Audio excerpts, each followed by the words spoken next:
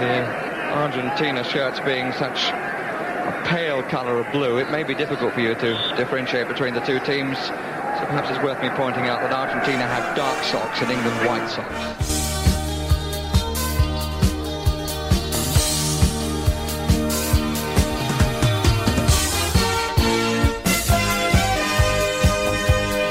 I don't know why I also like the gold kit. We never lost a game in it, so that was a special one.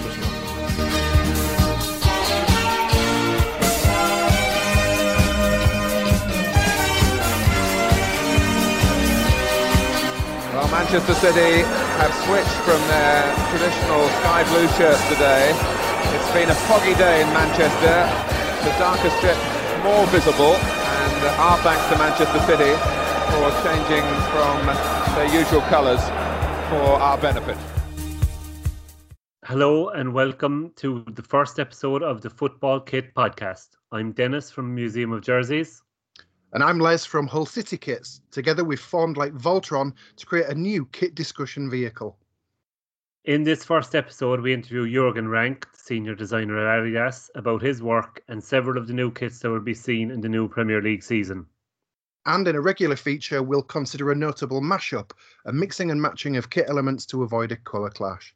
But first, we'll consider the effects of a kit sponsor deal ending sooner than expected. And now, a word from our sponsor. Les, you're not the world's biggest fan of shirt advertising, but still, that is not going to stop you from heroically telling us about a change on the front of our Premier League team shirts for this season and some notable historical precedents. Indeed, Dennis. The close season's a natural time for the unveiling of new kits and the announcing of new sponsors. And one of the more interesting sponsorship cases in the shortened break between seasons was that of Southampton, who were forced to change sponsor after they'd announced 3 new kits bearing the logo of the old backer. Now, only Southampton's board will know whether the club's taken a financial hit as a result of the change, but from an aesthetic point of view, I think the Saints have improved a lot. We know that an elaborate sponsor's logo can blight an otherwise attractive shirt, and that was the case with the home and third shirts, which feature sashes in a nod to the St Mary's club that became Southampton.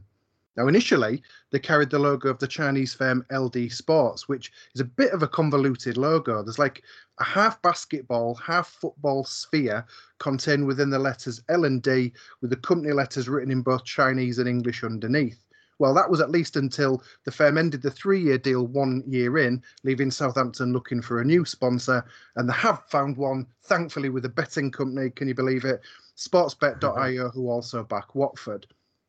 It's interesting that Southampton's deal with LD Sports was questioned from the very beginning. They're seemingly a company that doesn't do anything. Now, at the time, Mark Dreyer of the website China Sports Insider said, not quite reassuringly, I don't think it's a scam per se, but who's to say that LD Sports, whose vague future product has a landing page and absolutely nothing else, will be in existence 3 years from now? Quite prescient stuff from Mark there. So the new season replicas with the LD logo went on sale, but the club have since suspended the sale of shirts. If you go on the store now, you can buy the shorts and the socks, but what they've said is the club will work out a solution for people who want to update the shirts with the new sponsor. And given the big business football is, you would imagine contracts like this are done with reputable firms. Everything is all falling into place nicely, and that Southampton are the first ever club that this has happened to. Strangely not, Dennis. West Ham are perhaps the most notable example because they've had to cover sponsors on the shirts twice during the season. Now, the first time was in 2008-09 when the XL travel firm went into administration just 3 games into the league season. So for the first game after XL's demise, which was against West Brom, they simply covered the XL logo with a claret patch. And quite frankly, it wasn't as inconspicuous as they'd hoped. It was quite visible. But they had a quasi-permanent solution in place for the next game when they played Newcastle. They had a white patch with each player's squad number on it, applied using the smaller short numbers. And it sort of made them look a little bit like marathon runners. And they went with that look until the December of 2008 when they did a new deal with a betting company, SBO Bet. And the logo was inside square blue patches that were clearly covering the XL logos. They started with the Tottenham home game and that did them for the rest of the season. So firms entering into deals at West Ham should probably be issued with a bit of a health warning, should they? Well, you could say that. I mean, just a couple of months ago, the sleeve sponsor Bassett and Gold went under, but there was also another notable example with the loss of Alpari, the currency broker, in January 2015. So what happened there? Well, the company had to close down its UK branch, and they gave an incredible statement which cited exceptional volatility and extreme lack of liquidity. In other words, the Swiss bank had unattached the cap they put on the Swiss franc to the euro, and overnight Alpari lost a lot of money and they suddenly closed the UK shop. But a month later, heroically, a betting firm stepped into the breach and they signed a deal with Betway, and from the Manchester United home game onwards, they had simple white patches with a Betway word mark. So anyone apart from West Ham, or are they the market leader, or the opposite, as seems to be the case with their sponsors? Well, incredibly, Charlton Athletic lost 2 consecutive sponsors. Now, they started 2005-2006 with the retailer All Sports on the front of the Joma shirts, but All Sports went into administration in the September. So in the December, Charlton did a deal with a Spanish property firm called Lanera. Now, they didn't need to include patches this time. They just got a new batch of shirts and added the new sponsor to it. But what's interesting is Lanera themselves went bankrupt in December 2007. So that 4.5-year deal got set on fire. They didn't change sponsors, though, during the season. Apparently, the deal had been paid up front, so Charlton didn't lose any money from it. They just played out the season with a defunct sponsor and then changed to Cabrini, the JD Sports brand, in the summer. Funnily enough, a couple of weeks ago, I did a piece on the famous Southampton shirt from the mid-80s, early to mid-80s, the reverse Ajax one. And one of the 3 sponsors that appeared on that was Air Florida, who had also gone bust very early in the season, and it stayed on the shirts. So is it confined to English clubs, this practice, or are there any examples from further afield?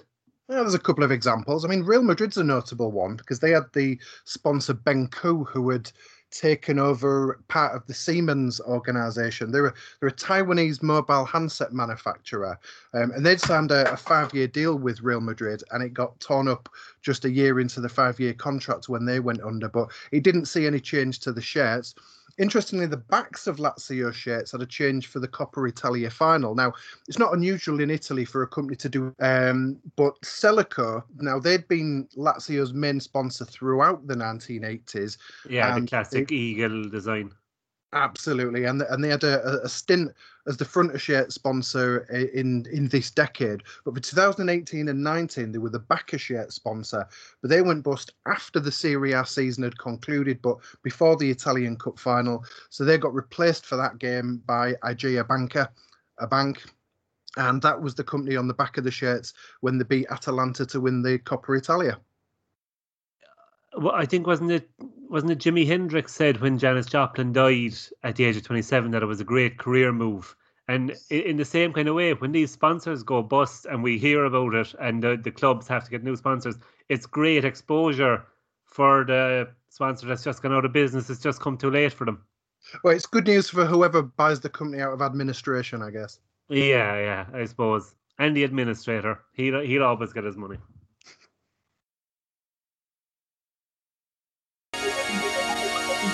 Adidas. Authentic. Committed. Genuine. Experienced. Inventive. Inspirational. Our first ever guest was named after a 1974 World Cup winner, and in 2014 he got to clothe the team that would become world champions. It's a great privilege to talk to the Senior Design Director of Football Apparel at Adidas, Jürgen Rank. Thank you very much for joining us, Jürgen. Thank you for the invite, and a pleasure to be there. Okay. So, Jürgen, you took quite an indirect route to working in football kit design. You had quite a variety of jobs before that. Yeah, that's true. So all kind of jobs, and it was a long way to get there, but in the end, I can be very glad that I made it. And I'm always a fan of career paths which are not that straight, because then you gain a lot of other experiences, and then I think you appreciate much more what you have when you get it then finally.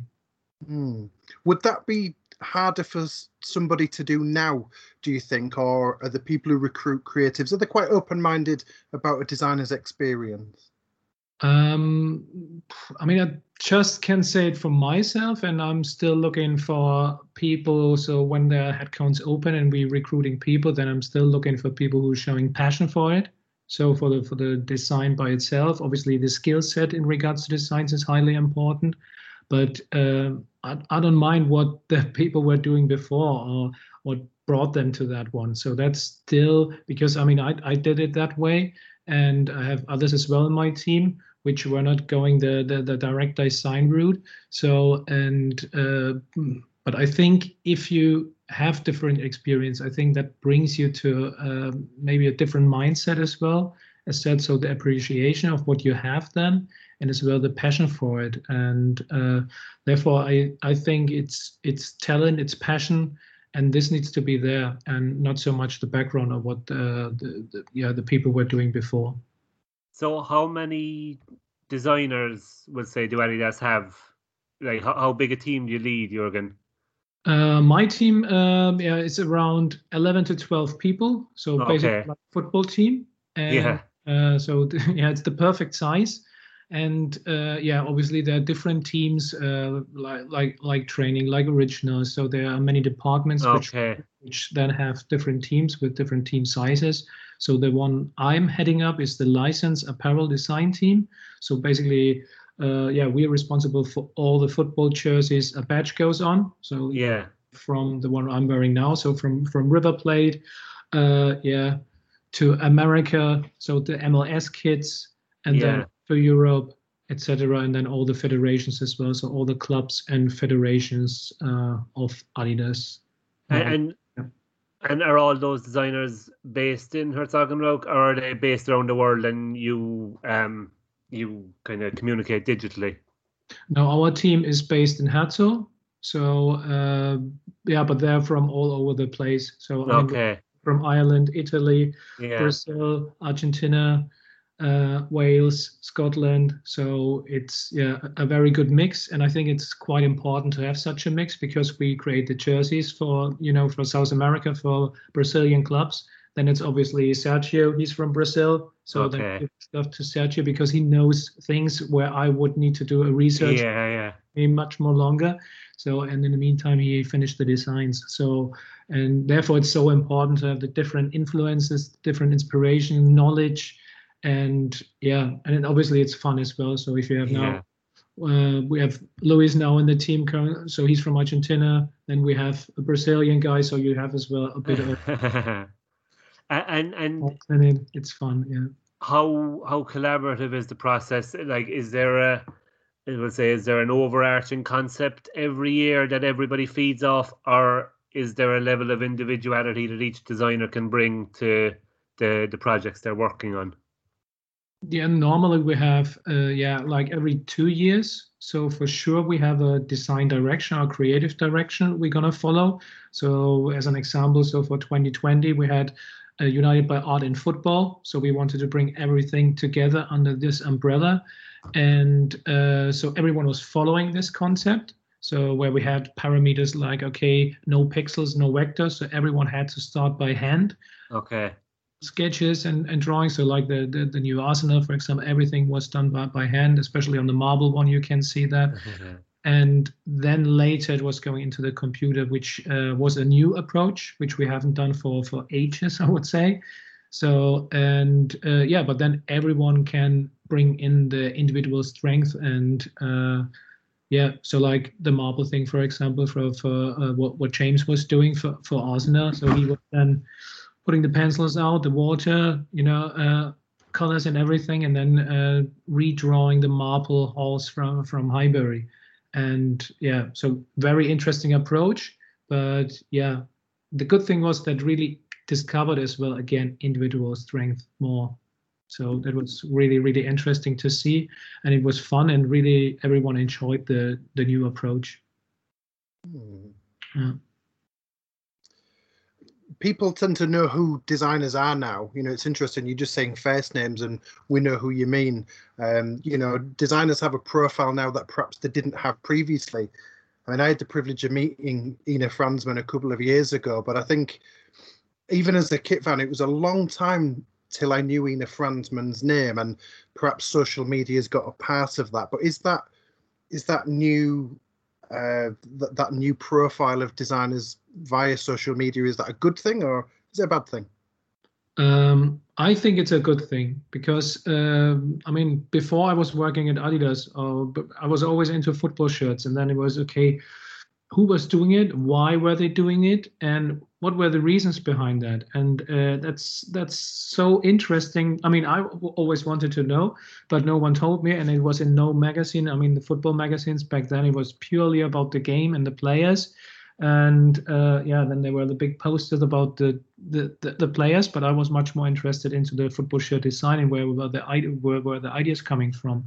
And so I think it's much more better now because we can use this platform and we can explain the stories behind. And the thing with Ina, for example, I was working since several years already at Adidas, but I really have to say this was one of the best moments being there, but in general as a football fan. And it took me a while to figure it out, so who it was.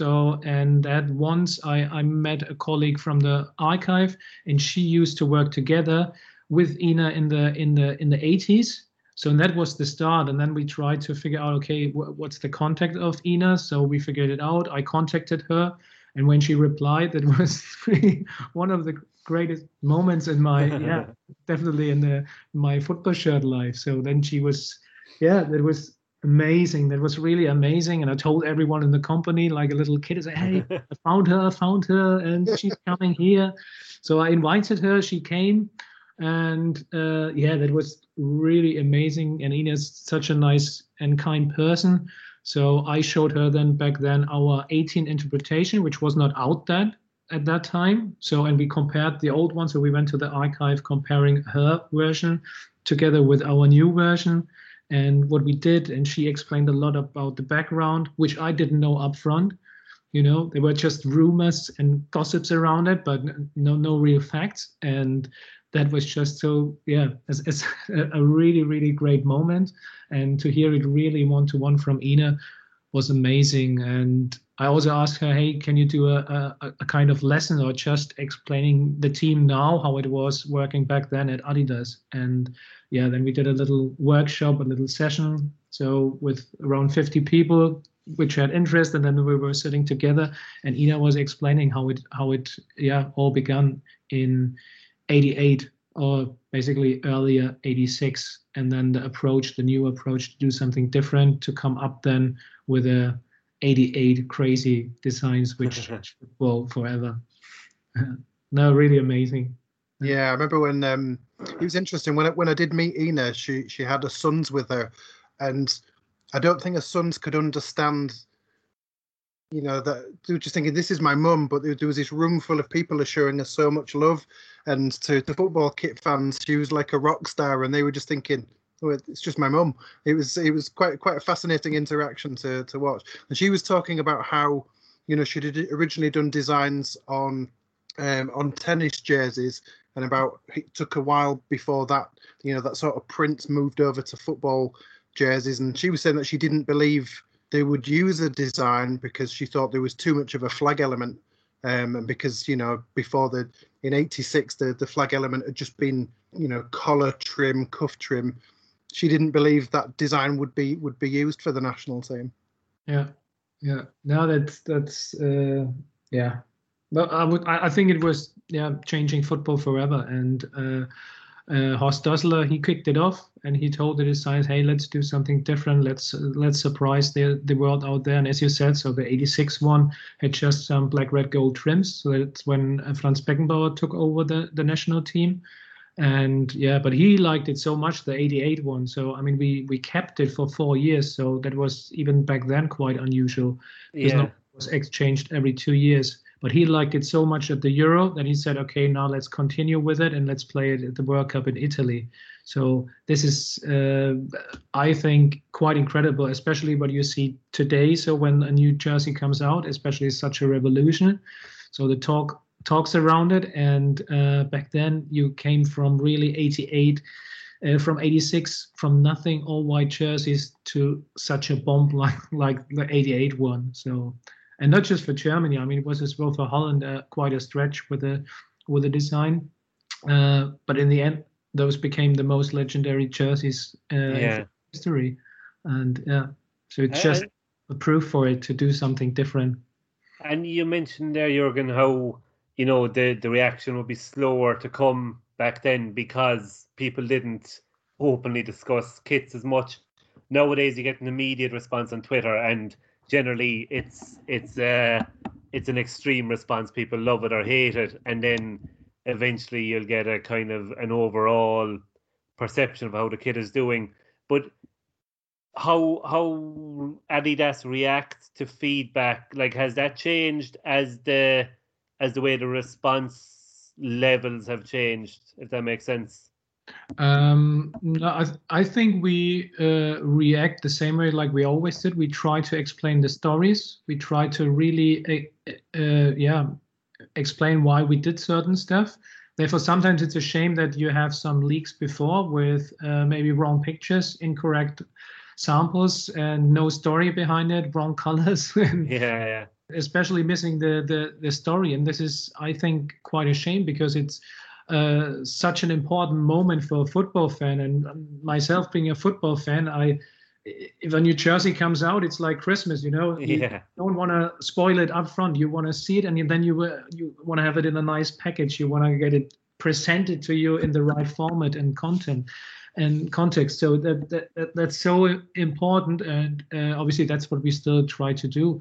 And if there are reactions, I mean, obviously we know almost. I mean, we all football fans by ourselves, and obviously I'm a fan of traditional shirts, but as well I'm a fan of loud shirts. So but it needs to be always done in the right balance.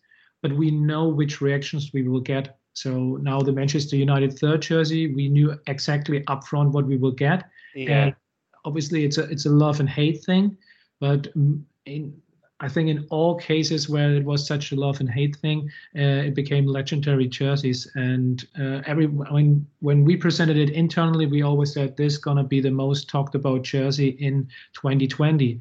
And we can say it already that it's definitely is. And we know it's gonna sell. And yes, it's like back then, like we said before. So it's a design, it's a new thing. It's one step ahead of the usual one, and so we're quite proud of it. But again, we try to explain the stories with videos how we did it. So it's all based in the first matches at Old Trafford with the striped jerseys, where it's coming from, and then through the history with striped jerseys. But yeah, we could have done another striped jersey. So that was the alternative. We do it, okay, but this was not good and not modern enough for us. So therefore we decided, okay, now let's do something a little bit more crazy, which it became in the end. Yeah. And it's useful when the people that hate it become marketers for Adidas without them even realizing it. Yeah, of course. And I think interesting is always the reactions of the supporters. I mean, I would be maybe the same, or I understand everyone who's saying, ooh, that's a stretch. Because when we see it the first time, when we do it, we say, oh, we have exactly the same reaction. But then we see it for weeks, we see it for months, we have the first samples. So we take pictures as well. We put all three Manchester kits next to each other, for example, to see, okay, the home is nice story, traditional, true to the club. The away is based on the river story in Manchester, so as well good. And then we have the third one, which is really, really different. And so you cover a lot of different groups of supporters as well, different groups of how do you say? I mean, there are different tastes level out there, and so that's how we approach it. And then obviously we have an understanding for the people when they're maybe first a bit shocked. And if they would have been not shocked, I think it would have been disappointing for us. and so it's good, and it's I think most important. It's hey, this is. I mean, we are all collectors. We love the shirts. That's our world, and if the world would be always the same, we would have not something to discuss. And if everyone would like this jersey as well, that would be it would be not good. You know, it should be that people, oh, I hate that one. Oh, I never liked that one. But when we talk about the old shirts, like the 94 or the 91, even when I was at the World Cup 90 in Italy, I was not wearing this jersey because I didn't like it at that time. But 1 year later, I really liked it. And then, at 94 in America, I was wearing then the 90 shirt. So, but I didn't like the 94 one. But now I like the 94 one. So that's I think the other thing what time does with those shirts as well. But yeah, it needs to be. There needs to be a dispute about it. There needs to be discussions and controversial discussions around it. And I think that's what we all love. And you know, that's So speaking of one of your jerseys where there was a different approach, you arguably you're best known for the 2014 Germany jersey, and instead of using the flag elements, that was replaced by tonal reds. Now I just wondered, was that, did you just fancy putting red on a Germany shirt, or did FIFA regulations on flag elements, did that have any say in your approach to that jersey? Yeah, I mean, there are regulations, and there are many regulations, so it's really a proper catalog. Sometimes when I present the design process, I bring it, and it's really quite a big document. And actually, if people, I mean, and I think there are people out there who are interested in it, so you can look it up online as well. So the UEFA guidelines, for example, they're online, and then you get a good idea about what you can do nowadays in terms of design. And so it really gives you a good idea. And yeah, it's a big catalog, but the World Cup 14 one, that was not any. Yeah, I know that there are rumors as well. There are rumors about the white shorts, but nothing is true of that. It's the red one was, we wanted to do an element which stands for energy. So therefore we said, okay, let's keep the flag in tonal in shades of red. So to symbolize energy and the energy of the German team, which they definitely had. And so that was the one element. And to do it in a shape of V form and really having it, making a big chest and a symbol for confidence was as well. The other thing is saying, okay, was more a signal to the other teams saying, okay, if you want to win the World Cup, you need to pass the German team first. So you need to pass us. And so that was a reason for it. And so therefore we said, let's keep it in the shades of red. I mean, there was a black and a golden line on the top of it. So to have the flag there as well. But the middle part, so was really about the power and the energy of the team. And the white short was as well, because that's probably your next question. About the white short. Have you seen the list? Yeah, but we did think that was a bit of a myth, because how can you apply that rule to all of the Adidas teams but not to Brazil, for example? Yeah, but I think that the one with the short is as well where a lot of people said it's from the FIFA and one, but that's not true. It was from our side. We wanted to do that, so the one was the visual thing. The German team played much more lighter, much more fast, much more new and young. So and therefore a light outfit, so it looked much more smarter and was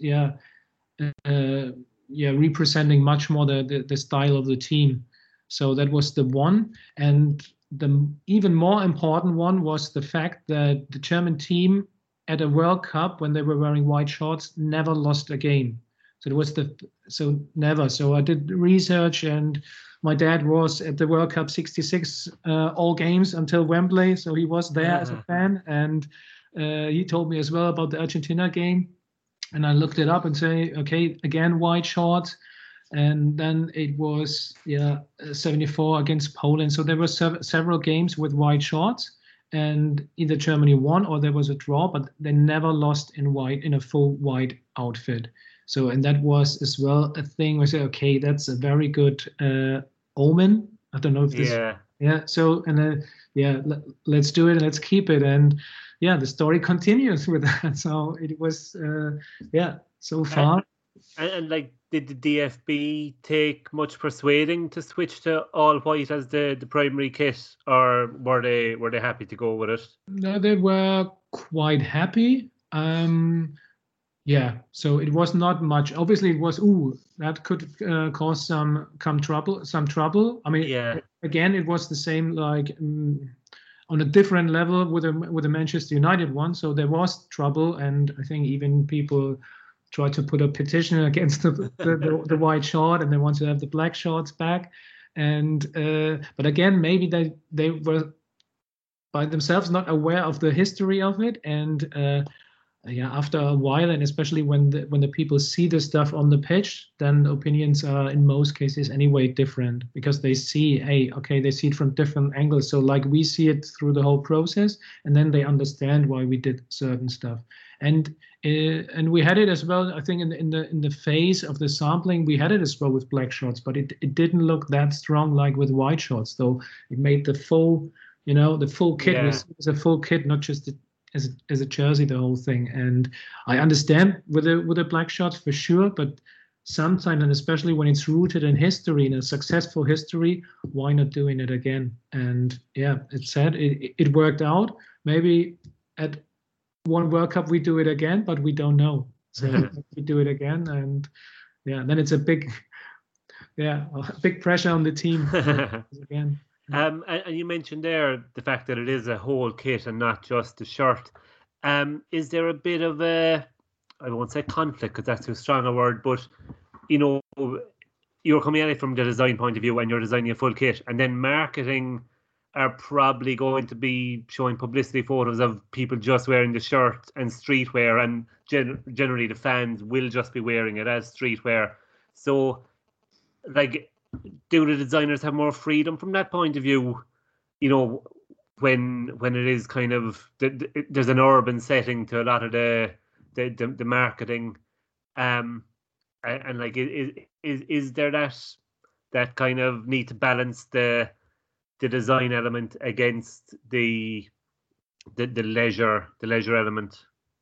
I think it's close to reality what we are doing, and I think it definitely helps the streetwear, because I mean it's a crossover, and it's not you're not just, I mean, look at us, I mean, we're wearing it now, so it's, and I'm not sitting there in the full kit, but obviously it makes it easier for us, because I mean the crossover between streetwear and sportswear is definitely there, and as well it's there at the clubs. So the understanding of to do something different and to do something maybe more modern, which is maybe rooted in the streets, and that has an influence. So we called it from the stadium to the streets and back again. So that's how we called it as well. And it really is that. And now it's the way back again. So there were a lot of magazines in 18 who wrote, is football the new skateboarding? It's which it was partly. So you see it. It's on the streets, and it's much more present now for football shirt fashion, I would say, and it's as well at the big fashion brands which are trying to imitate former silhouettes and things like that. So it has definitely changed, and but as well the perception at the clubs when we present stuff, it makes it easier, because we say, okay, that's rooted here and there, and let's go down this road. And it's the streetwear, but it's as well another component is maybe like the EA game, where we experimented as well a little bit with, and you see, okay, that's a totally new community, different community, but you see how it's resonating, and then you can use this and as well to say, hey, designs like this are working in the end, if they're regulation friendly, as well maybe on a bigger platform. And so I would say, the street component is important, as well the digital component, but who knows what's next? So that's constant changing, and that's the beauty of it. Although they are different communities, did the shirts you did for EA, was that almost give you the chance for a bit of feedback to see if you could make more statement shirts for the actual, statement shirts that teams would wear? Did that almost act as a bit of marketing to see how crazy you could go with shirt designs? Yeah, I mean, it was definitely an exercise. I mean, we sat together with the EA guys and they said, okay, what's most preferred in the game, so at the ultimate stage, so that those were the highly graphical, colorful shirts. So, and then we worked against that. And in the first season, we just did it in the game. So just in the digital world. And yeah, there was, I mean, first it was fun to do, because if you don't have to stick to any regulations, you can be broader as well, branding regulations, everything. So we tried different stuff, and that was great. And one of the first digital ones was the Bayern one. I was doing that one with with this diagonal sash with the Allianz Arena in it, and it led somehow definitely to the third jersey now, because so it resonated with the digital community, but as well with the fan base of Bayern. We saw a reaction, whoa, that's so great, it should be a real jersey. And then we did it actually in a more extreme version. So we did a close-up of it, and and so it proved first, it's working. The club saw it as well. Wow, it's working, it's resonating, and then some years later it became reality. So, and to your question, it's definitely something what we tried to see what is working in the game, but as well then in the analog world as well. Worked out quite good. And again, I think that's the street component, this component. I think that all helps to get further and to go further in terms of football design. And I suppose the flip side of the streetwear angle now is that the design or the technology isn't being talked up as much, maybe, but are the designs still being shaped by the new technologies that become available or become more prevalent? I mean, for us as Adidas is the brand, or following the footsteps of Adi Dassler. So he always wanted to make the athletes better and the players better. So he always, when a game was over, he went there and, hey, give me your shoes, just to see what happened to the shoes, where the damage is on the shoes, to improve the quality of it. And the same for the garments, and this is what we do until today. So obviously the garments need to work, and this is sometimes as well the feedback what we're getting. So when we're asking focus groups, hey, how do you perceive Adidas? What about innovation? And most of the people say, okay, Adidas is innovation. So they don't even talk about it, because Adidas stands for that as a, and this is true. So we're investing heavily in terms of fabric developments.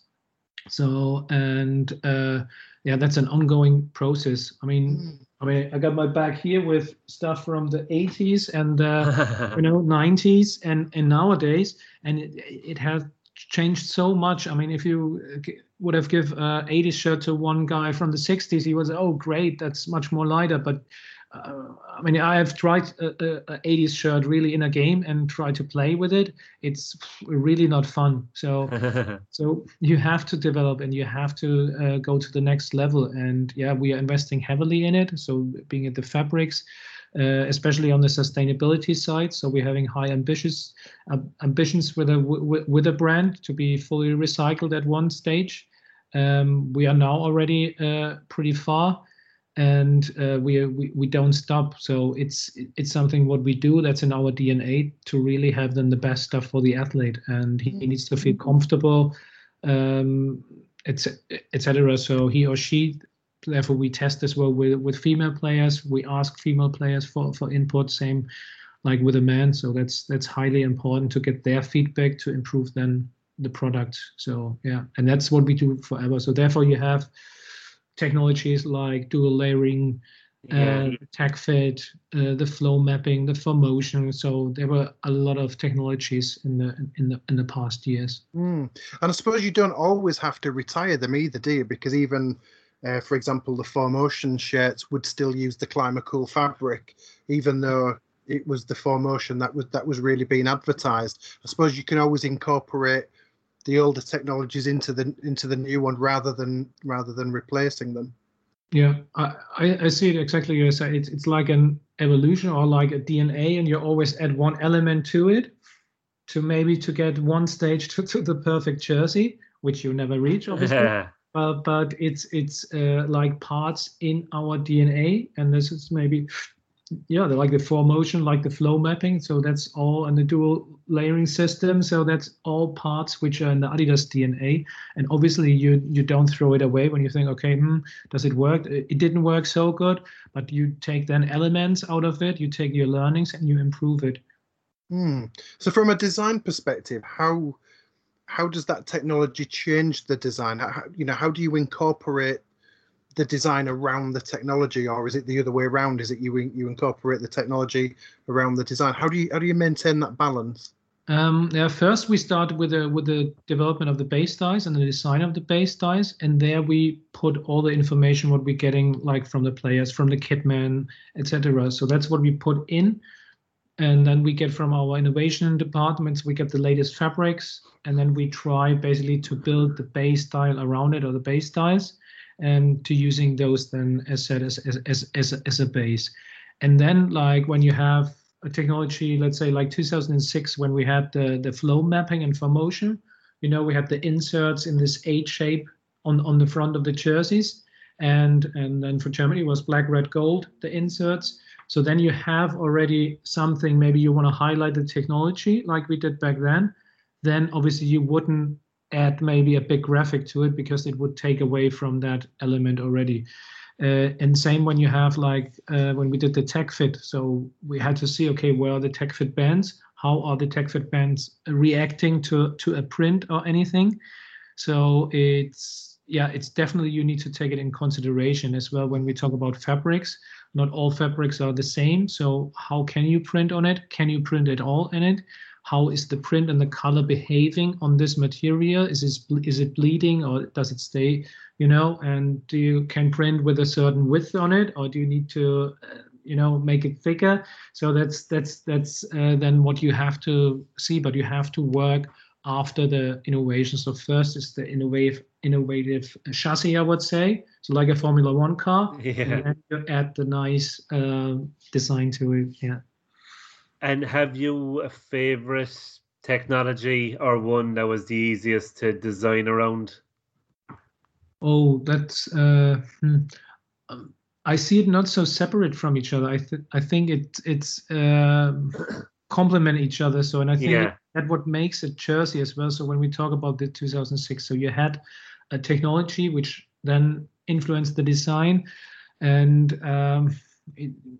a favorite one, I mean, the tech fit was interesting. I mean, we had the tech fit, but not as it was not a must-have technology. It was like, for some players, we offered jerseys, and some players were able to choose the other one. So we didn't want to do it and say, you have to wear it, because it's not according to our philosophy. So it's, hey, best for the athlete, you decide what you want to wear.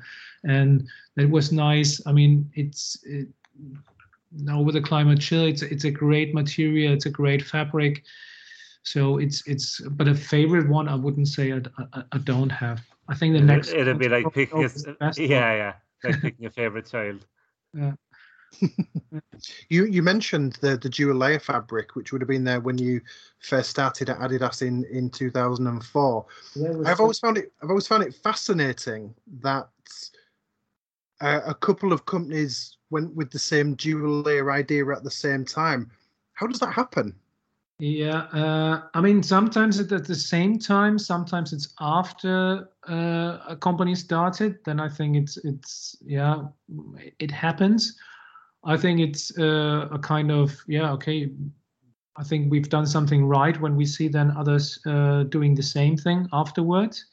So that could be, and it's in a lot of cases. So like this laser cutted hose we had I got a sample here as well. So 2008, that's when we did it the first time. Then other brands were following afterwards, and so I think it's good to see somehow when others are doing something similar, and if it's afterwards, it's good.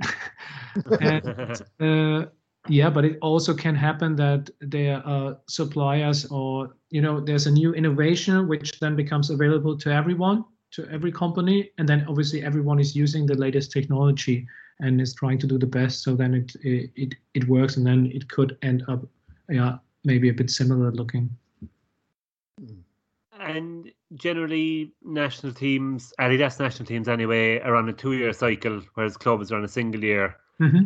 Is that easier in terms of designing the country shirts, or is it harder in that you have too much time to overthink it, or does it make a difference from a designer's point of view? It's definitely a big difference. Not so much the life cycle. I think the life cycle might help to make it a little bit more iconic, so that it stays a little bit in the market. I think that's something, but the most important thing for us designers is obviously at a federation jersey, you don't have a sponsor to take in consideration. So that gives you definitely more freedom. So when you want to do like the chest element for Germany in 14, it would have been tough to do with a sponsor. So because then where do you put the sponsor? Then the sponsor is on top of the graphic, or is it below? Then it's or is it above? No, it's not working. That's definitely is more freedom on the federations because there's no sponsor. That's for sure. Yeah. And with a club, we'll say if their sponsorship deal is coming to an end and you don't know who is going to be on the next shirt, does that affect that design process? Yeah, it's definitely important to know. And ideally, we know it up front, who's the new partner for the club. But we have a lot of cases where we don't know it. And then, we need to take it in consideration that we don't know it. So if you have a simple shirt, it's quite easy. But if you have a striped club or a club with hoops, then you need to think, okay, how is it ending up? Is it then ending up with a box around it? And, that's maybe not looking so good. And obviously we try to get as much information as possible. Is it maybe a vertical logo? Is it a horizontal circular logo? But definitely you need to take it in consideration. But certainly the Boca Juniors shirt looked like it was. Well, you can put any sponsor in that area now. Yeah, Boca Juniors had even when they had in the 90s the one shirt, with a 88 graphic. So then it was just following the design so the sponsor was following in the design, which is interesting. And I personally like it when something is looking a little bit weird here and there, and that makes it a bit more noticeable. I don't know, spontaneous, human. Here and there, and like the Germany shirt, for example, 88. So Enad was doing the graphic first, and then at one stage, we have to put the DFB crest as well there, and then it moved up quite high because they didn't take it into consideration first. So it's a human thing, and it's what makes then some shirts become very iconic or different because of that. So you see a lot of amateur concept designer kits on social media. As a professional designer, do you find it's best to totally ignore those, or do you feel like you have to keep an eye on what's appearing online? Obviously you see here and there when you go on Instagram and you go through your feed and stuff, and then you see some stuff. But actually, I don't think that. We are so much into our processes, our design directions, and into our designs. So I wouldn't say we ignore it, but we as said, we are in our processes doing our thing, and so we don't look too much at it. Typography, is that something that Adidas deal with a lot? Or is it more confined just to a font put on the national shirts for a year or two, and the clubs then have more of a free reign for their own unique individual fonts? For the federations, every 2 years we're doing a new name and numbering. For the World Cup or for the Euro, and then this goes then onto the federation jerseys, but as well then goes onto ball and communication. So that's what we do as well with my team. So that's where we create those fonts and visual languages around it. And for some federations, like we did for the Copa America, the last one, so we did special font then for Colombia, Mexico, and Argentina, and which looked great as well. So to do some individual name and numbering. And then for the clubs, it's mainly like in cup games where they not have to use the league name and numbering. So like Arsenal, for example, had now the chance to wear then the name and numbering what we did. So James was doing this nice font inspired by the old crest. And I think it looks amazing and makes the jersey not just from the front. I mean, you just have the name and numbering and it speaks and screams Arsenal. That's just perfect. And as well for Manchester United, we do some, and we do it here and there. It's not that you can say we do it now every year. So it's from time to time, and where it makes sense that we do it. But it's fun, and it's again a different component. So we do the graphic design, but as well when we do the typos, that's it's a good change, and again another challenge and a nice exercise always.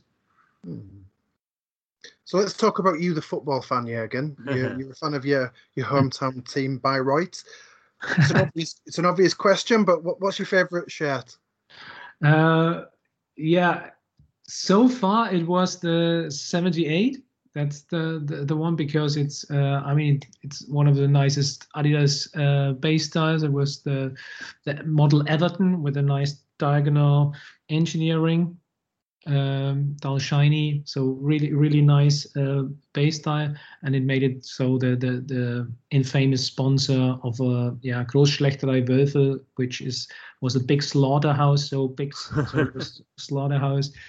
And so that obviously always when you wear this one, you get some good reaction from the people on that one. So that was so far my favorite one, but the favorite one of my club is up to come. So the 100-year anniversary jersey, and so that's soon to come out, and this gonna be my favorite jersey from now on. And will you have had some input into it? I had some input into it, but more as not so much on the it's more like off work, I would say. Okay. Right, so because you were involved in the creation of a museum too, weren't you? Yeah, exactly. So our museum, we founded in 2000. So I mean, our club was quite good in the 70s and 80s. So we played almost constantly 20 years in the second league. We even beat Bayern 1980 in the cup, so we kicked them out.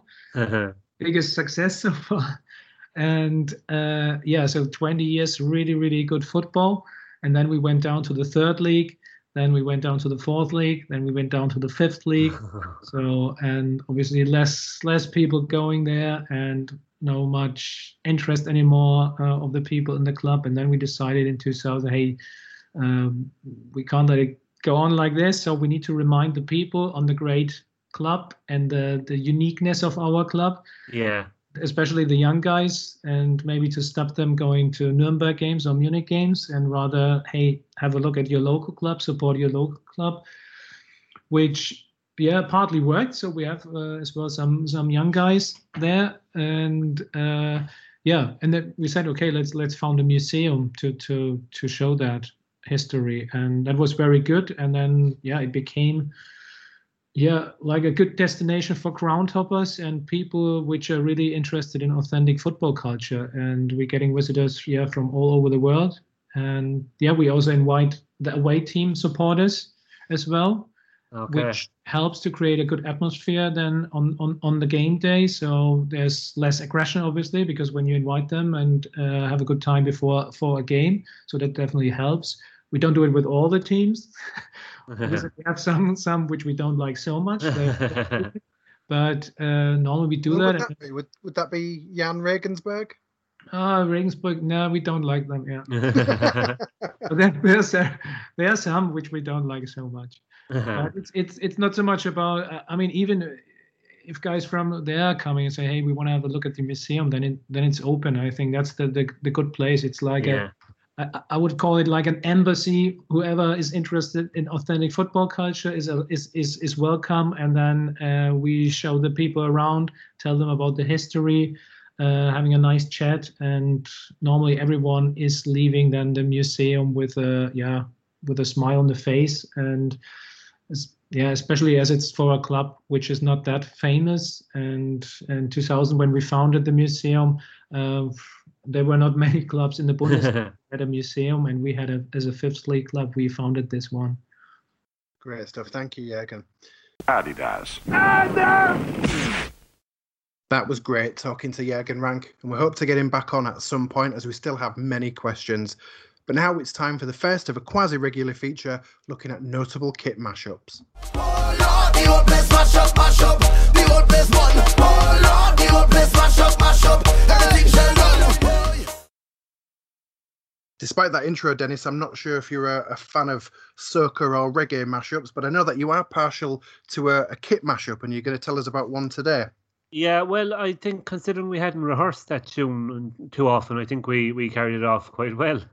And I have to, just for the benefit of the listeners, give credit to my fellow presenter, Mr. Les Motherby, for popularising the term mashup on his site, Hull City Kits. And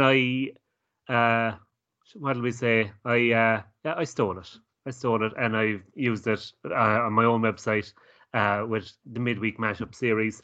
And we've decided that we'll try and cover notable mashups here. Maybe not every episode. We'll try and vary the teams and the segments, but we'll start with one for a fixture that should have been on the opening week of the Premier League season, albeit in reverse. Manchester City and Aston Villa postponed because Man City were given more time because of their Champions League commitments.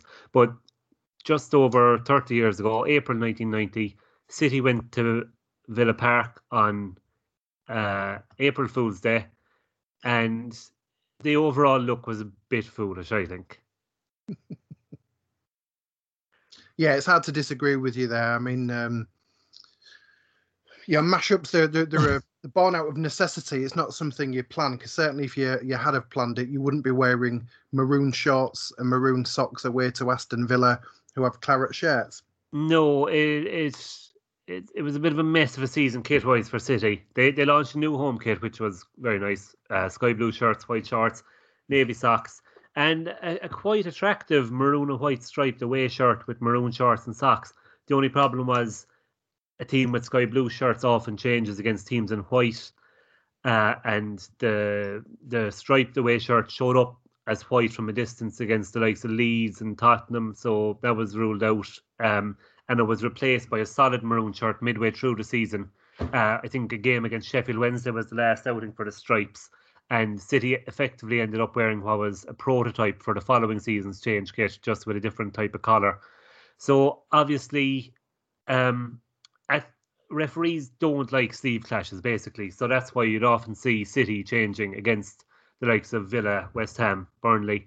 And I think in 1987, they ended up wearing red and black checkered shirts at Villa Park, that it was considered less of a clash than sky blue shirts, which seems bizarre. But obviously they couldn't wear the maroon at Villa Park. And now you're wondering, did they have a third shirt that season? I am. That was my second wondering after, why didn't they wear the navy shorts at Villa Park? Sorry, the navy socks.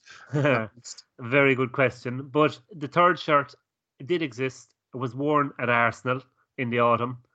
A yellow, effectively Umbro teamwear shirt. And City lost 4-0. And the chairman, Peter Swales, decided it was the shirt's fault. Urban legend says the shirts were burned. Whether that's true, I don't know. They were certainly never seen again, so they weren't an option when they went to Villa Park. A couple of weeks before the trip to Villa Park, they'd worn sky blue shorts at Nottingham Forest. Logical, you'd say. Let's wear them with the sky blue shirts and navy socks at Villa Park. No, let's wear the maroon shorts and the maroon socks against a team who have claret and blue shirts, white shorts, and blue socks. Villa were going for the title, challenging Liverpool. They lost this game at home to City 2-1, probably because they were bamboozled by the overall colour clash, and So we can say City's matchup won Liverpool the league. Undisputably. It's facts. It's there in, I was going to say black and white, but it's there in maroon and blue and claret. Yeah. Oh Lord, the whole place mash up, mash up. The whole place won. Oh Lord, the whole place mash up, mash up. Everything shall run. And so there we have it, the first episode of the Football Kit podcast. We hope you enjoyed listening to it as much as we enjoyed putting it together. If not, this will probably be the first and only one, but hopefully that won't be the case. Thanks to Jurgen Rank for his amazing input, and we'll certainly be finding excuses to have him on again. All going well, myself and Les will also be on again. Thank you and goodbye.